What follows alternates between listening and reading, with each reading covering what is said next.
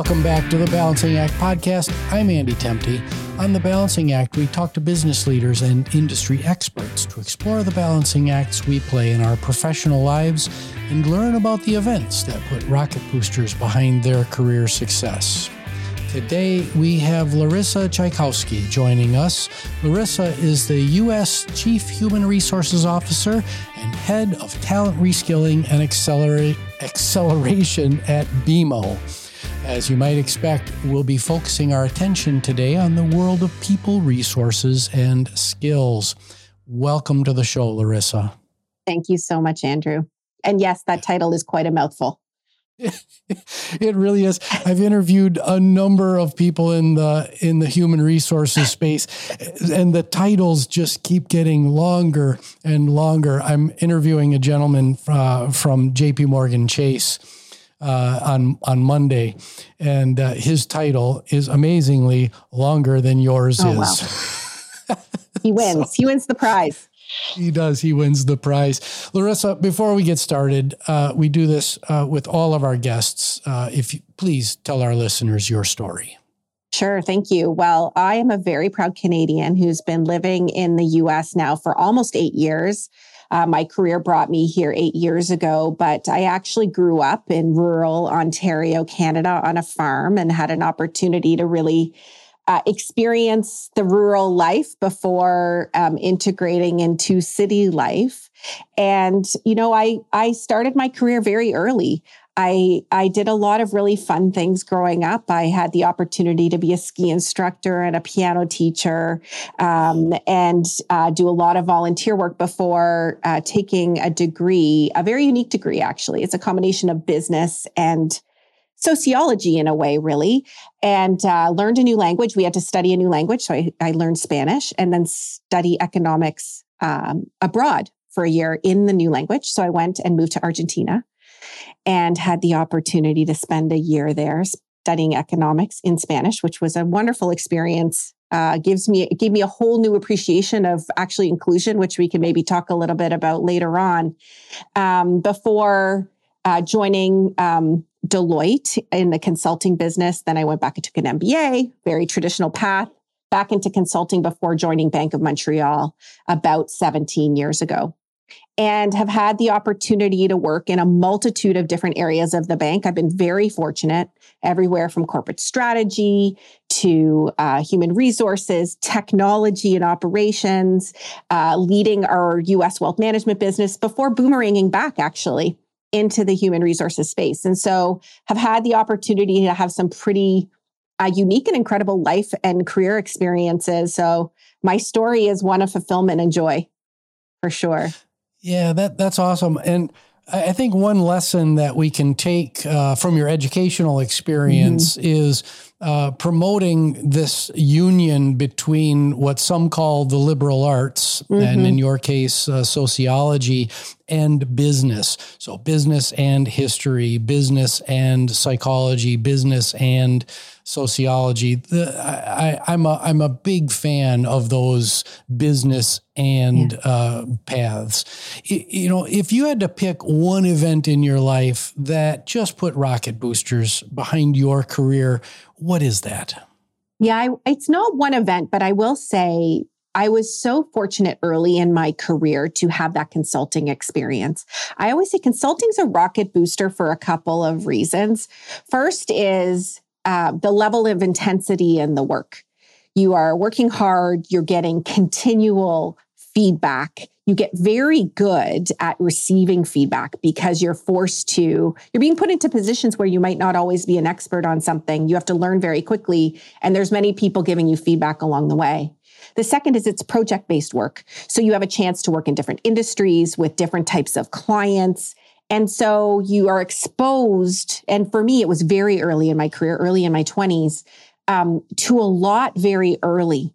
And it gives you that chance to sort of widen your cup, do that type of horizontal learning early in your career. And I think it just gives you that chance to think a little differently.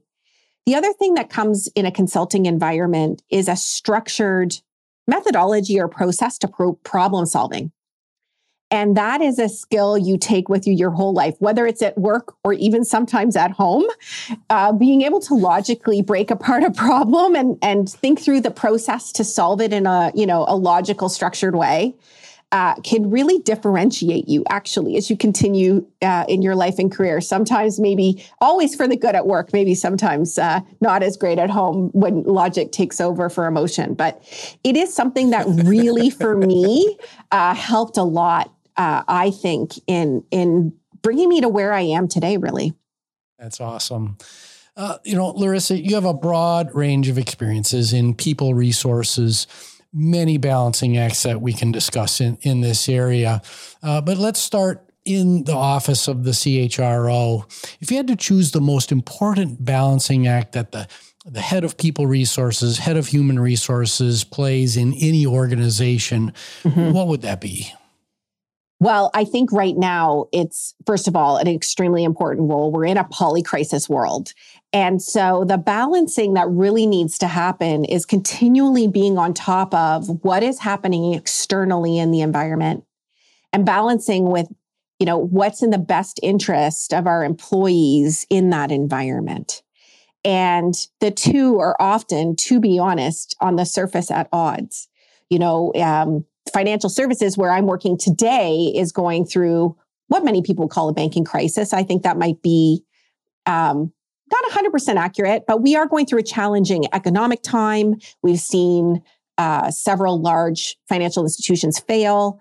And so we're going through a challenging time as an industry. And what does that mean to our employees? It often means, we're managing expenses. We're trying to reskill people because a business they might have been in yesterday, we're going to divest, or maybe we're making a big acquisition. And the environment really plays into that. And so balancing, everybody thinks a good CHRO is a touchy-feely, nice person who goes in and makes sure people have, or actually in some organizations, HR is seen as the, the people who sit in the balcony and basically are just enforcing policy. But the reality is much more nuanced than that. And being able to balance that, the constant changing environment, with creating stability and confidence and trust in employees while you're going through that, where, the person sitting next to someone might not be there tomorrow. How do you keep the confidence of the person who's still here driving the business forward? It's part of, being in business as things change and there's transformation along the way. But, the CHRO plays in a really important role in maintaining that cultural stability while helping the company grow and shift around the environment around it. And that sometimes is that's a polarity in some cases. Yeah, the undertones of what I'm hearing you say is that that change management is at or near the top of the list in that balancing act that you're playing. Everybody moves through change at different paces, and I've seen the offices of the CHRO in some companies I've worked with that just take this. Everybody's going to move through this change at the same pace, and that make these kind of blanket assumptions about your people. I'm really happy that you're bringing out the nuance here, and that everybody moves through change differently. Yeah, there's no one size fits all approach for sure. Whether it be that you look at that at the business level, often if you have a multi-business, organization, each business is going to have its own nuances, and all the way down right to the employee level, there's going to be those unique elements and aspects. And so ensuring that you're not going to have a customized change approach for every single employee. That's a manager's role. But what people and culture, which is what we call HR at BMO, what we do though is provide a nice framework and some guardrails so that leaders have what they need to drive that change and feel supported in that change. And I think that's an important role too, as you go through, these various journeys as an organization. Yeah, BMO is a very large company, and to be able to create that environment of a customized experience for the individual within the context of a really big company. That's kudos to the work that you're doing there. Larissa, let's narrow the scope of that previous question to you and your career arc. What's the most important balancing act that you've played that's contributed to your career success? Yeah, I think there's two things. I think there's two balancing acts if I can talk about two different ones. One is a work one, which is very much that enterprise hat that I wear on a daily basis, helping the company be successful. But then it's my individual team leadership. And that is a really big balancing act because often, I won't say they're at odds with one another, but the interpretation, the application at an individual team level is quite different. And balancing getting to the North Star or the end goal or strategy of the organization while personally focusing on, what we call our winning culture every single day with individual team members and understanding what motivates them. And, it's an interesting balancing act. Yeah. Because what one of my team members might want is quite different perhaps than the purpose or vision of the company, or it may be exceptionally well aligned and just guiding people to where they need to go is enough. And so that's sort of the work one. And then, there's always the personal side of things too. It's balancing work and personal. And we always talk about, you want to bring your full self to work. Well, you can't have a full self of work if you don't have a full self outside of work too. And so I'm constantly balancing, as you can imagine, big company, big leadership role. I spend a lot of time at work. And so balancing and carving out the time I need from a personal perspective. I like to be involved in the community. I sat on several not-for-profit boards. I actually recently sat on a public board doing psychedelic medical research, spending time with my friends and family, and not to mention squeezing in time to travel, which is my favorite thing to do. And so finding time to balance those two things, recognizing can't be effective at work without being effective in personal life. And, understanding that and recognizing that, I actually think has helped my career because I see it in others and really try to make sure I'm making that space for them too. Yeah, I just love what you said there. And I'd just like to, double click on, I hate that phrase, double click, but I was at a loss for words. How you can't bring your whole self to work if you don't have a whole self outside of work. Hopefully our listeners really hone in on that. So thank you. Before we go to a very brief commercial break, let's lay a little groundwork for the second half of the show. Tell us a little more about what talent reskilling and acceleration means in your responsibilities at BMO. Sure. If we were to take a traditional approach with that role, we would have called it a chief learning officer.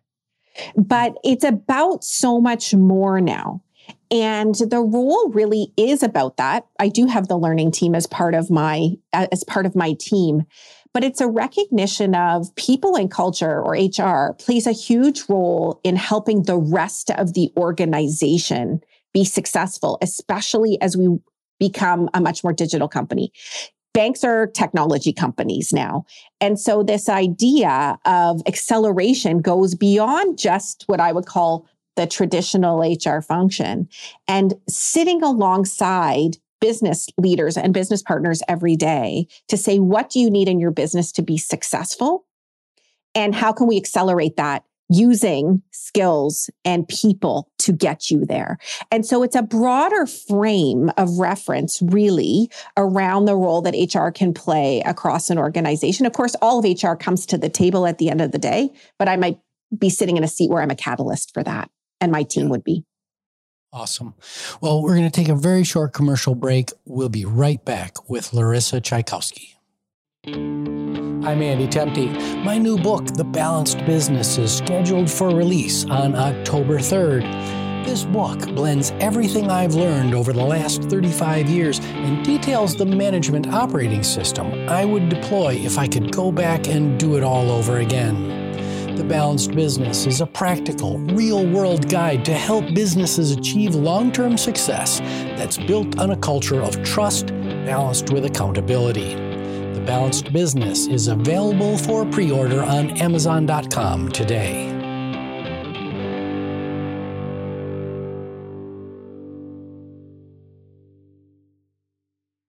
And we're back with Larissa Chaikowsky talking about all things human capital.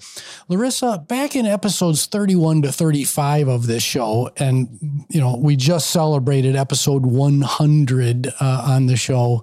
Congratulations. Yeah, thank you. Those episodes were dedicated to the reskilling revolution as defined by World Economic Forum.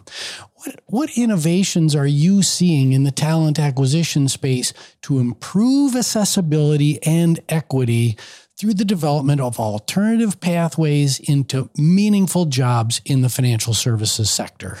Yeah, it's such a good question. And kudos to using the World Economic Forum as your goal or to your North Star on this, because they really are pushing not just the corporate world, but the educational sector and governments to really be thinking about this seriously, recognizing, and I'm sure in those episodes you talked about the half-life of skills and how quickly the world is changing and the need to do this. I think there's a couple of ways, and I would say most organizations are, although we have grand visions and goals, are at our infancy stage of really putting this into action, to be honest. So there's a couple of things that are happening. One is, I think, really defining exceptionally clearly what the value proposition is for working in your organization. You really need to want people to work with you, especially in an environment that's increasingly competitive in the space. We know there are shortages of tens of millions of people in digital and technology across the world right now. It may not seem that way with some of our recent trends that we've seen out in the market with, layoffs from technology firms, but there's still a lot of a need for these skill sets. We don't have enough to keep up. So getting people. The second is a focus on internal talent mobility, actually. Constantly looking outside for your talent will not get you what you need because there's not enough people outside. So that balance of developing internal talent with external talent is really important as well. And how do you do that? I am a big advocate, and sometimes my colleagues roll their eyes at me, although they know it's the right thing. I'm such a passionate advocate for it, is putting skills at the center of everything you do. Yeah. Being able to demonstrate that you do something well is more important than whatever degree or years of experience you have on a piece of paper. And we recently actually just rewrote 30 job descriptions and made them 100% skill-based. Nice. Primarily, we're starting, to be honest, our incubation space is in the digital and technology area. But the idea is, let's use this as a pilot to see how it works and grow from there. Why does that matter so much? It matters because if you have really well-defined skills, you can actually assess talent internally and externally against those skills in a very objective way. And in the past, we haven't had a lot of that. We might put people through personality assessments or, these different things to see if they're fits for roles. Those are important. Those skills are very important as well. But being able to objectively assess people against skills is what really takes away a lot of barriers and recognizes that at the core of a skill can often, not always, be applied across any industry. And so a credit skill, sure, that's a very financial services centric skill. But 90% of the skills we need to run a big company like BMO are universal. And defining those and putting them at the center allows you to recruit for those skills, to develop for those skills, to match people to jobs based on those skills. You can pull the thread all the way across somebody's career. And so I'm really a believer in putting the skills at the center of what you do. Yeah, you and I could literally extend this show to an hour or an hour and a half talking about the how of how that's happening. What I'd like to stress about what you just illuminated for us is that we are at the infancy stage of really getting that a skills-based talent economy going. You can read in the popular press and you see LinkedIn posts, et cetera, that give the perception that we're a lot farther along than we actually are. So thank you for kind of grounding us in the fact that we're still in the experimentation stage there. What specific advice do you have for your colleagues in the financial services industry and other sectors who are trying to improve equity and diversity in their organization and shed some of these legacy barriers to entry? We talked about the thou shalt have a degree for job X. We need to improve accessibility. We need more balance, female, male, people of all sorts of backgrounds and colors. What specific advice do you have for your colleagues? And the first one, which might be a controversial statement, is we have to acknowledge that there have been systemic barriers to begin with. Yep. And I actually think, and I know this is not a political show, but I think we're up against a battle on that right now. One that will play out in a lot of different ways. And acknowledging that is really the first step in actually being successful in doing things that will make a difference, because you also need to be systemic in how you put programs in place. So that's the first thing that matters. The second is being very public about it. At BMO, our strategy is called Zero Barriers to Inclusion. Nice. That is a very high bar. That is a very high bar. And so we do some of the traditional things like saying you must have diverse slates for every role that you fill. You demonstrate that you've really taken the time to be thoughtful. Make sure you're hiring people who have potential for roles, not who have checked every box, because everybody brings different things to the table that might not be on your job description or in your role profile. And so opening your aperture to say, what does my team really need to be successful? If I look at and instead of only actually looking at the individual, looking at the team as a whole. When I look at the table, do I have different perspectives? Do I have different people with different educational backgrounds, different life experiences? Because that person might bring something equally valuable to the table as the person who's an expert in their job. And so it's opening the aperture to say what somebody can bring to the table may look differently if you think differently about filling out the whole versus just one person at a time, sometimes two. And then the third one, and I'm going to bring it back to skills, actually.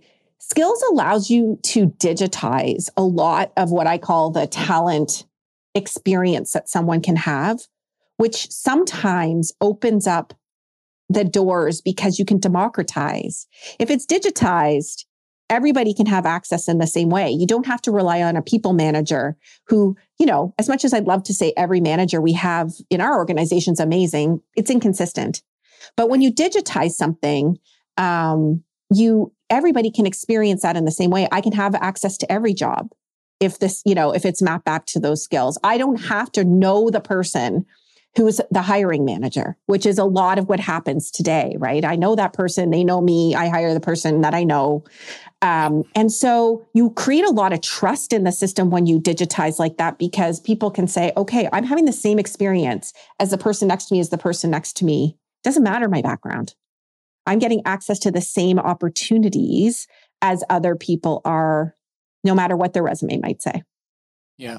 How, little bit of a side tour here, but sure. A lot of folks talk about the impact of diversity of voices, opinions, backgrounds, et cetera, on business results. Mm-hmm. And a lot of the naysayers are saying it doesn't matter to business results. And what do you say to the naysayers there? Well, I say you look at the facts. I mean, it's been proven time and time again. Organizations that are diverse, that have diverse boards of directors, diverse leadership teams, and diversity across the organization have better business results. It's proven, actually. I don't have a number at my fingertips in this moment, but you can anybody can type into Google and you'll find the facts. It's very clear. That's the first thing. But diversity on itself is not what makes a company successful. It has to be the diversity plus the inclusion piece of it, because diversity is a number. Inclusion means I'm actually being able to use my diverse background in a way where I feel safe, where I feel valued, where I feel trusted. And then you're going to get the best out of me and I'm going to actually contribute and feel safe, maybe providing my different perspective and point of view. As a leader, sometimes it can be really hard to have a diverse team, but you're going to get a better outcome. Yeah. And figuring out a way to master that inclusion part of it, to me, is the harder part than there's just the diversity. But the facts, they speak for themselves. Yeah. And I always encourage people, go find them, because, it's pretty hard to refute it when you see Fortune 500 companies that have diverse leadership teams or diverse boards tend to be much more successful than those who aren't.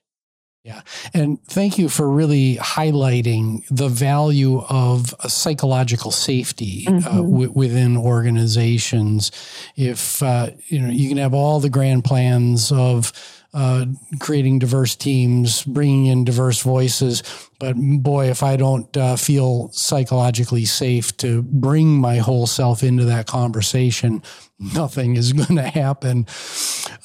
Larissa, if you had access to a time machine and could send a message to an earlier version of you, what was that message, and what previous version of yourself do you press the send button to? Yeah. And I think I send it back into probably my 20s, where this was ingrained in me that every problem needed to be solved. Right. I now wish I could tell myself that not every problem needs to be solved right away. It's a very heavy weight for leaders to carry on their shoulders if they're trying to solve world peace, right? And it being able to recognize that some things, will solve themselves. Others you can delegate to solve to other people, but some things can linger and it's actually okay. And getting comfortable sitting in that discomfort of things going on around you that might not be perfect, and getting more comfortable with that, it actually can give you some extreme clarity on what to really focus on. Whereas if you jump right into problem solving mode right away, you lose the big picture of what actually might be happening and going on. And so it took me a long time to realize that. And actually I realized it when I worked with a leader who let it happen all the time. And to be honest, it drove me a little crazy, because I'm like, how are they not seeing that this needs to get done? Why are they not doing anything? But actually recognizing the clarity that comes from just being the calm and letting sometimes that storm revolve around you has been something I've really learned. And I'm very appreciative that I worked for a person who operated that way, because it's made me a better leader. Yeah, that's a wonderful message. So many people start their careers and they get into that firefighting mode, and then they just can't let go of really the rush that comes from being a firefighter in an organization. And boy, as you said, it can, the weight of that can really, really get at you. And frankly, that's what we reward in organizations. We reward the heroics. We reward the people who come in and save the day, right?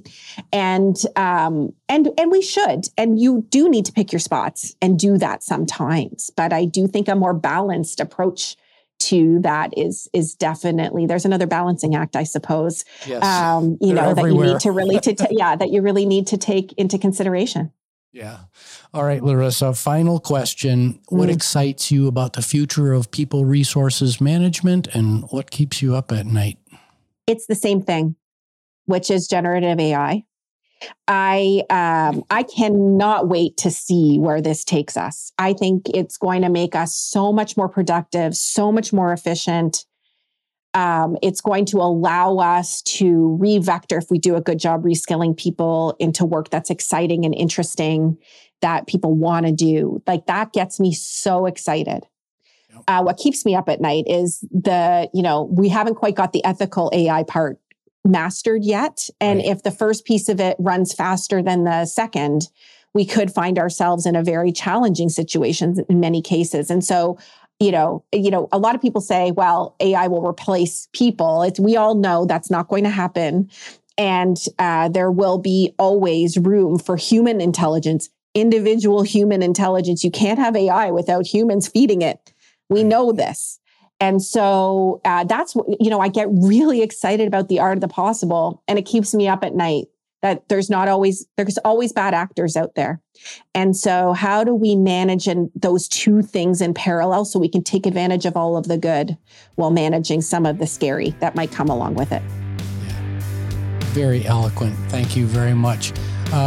We've had Larissa Chaikowsky on the show today. What an illuminating conversation. Thank you for your contributions to the public good and to our listeners. My name is Andy Tempte. This is the Balancing Act podcast. Please like, subscribe, rate, and share. We're on all the major podcast services, and we will see you next time.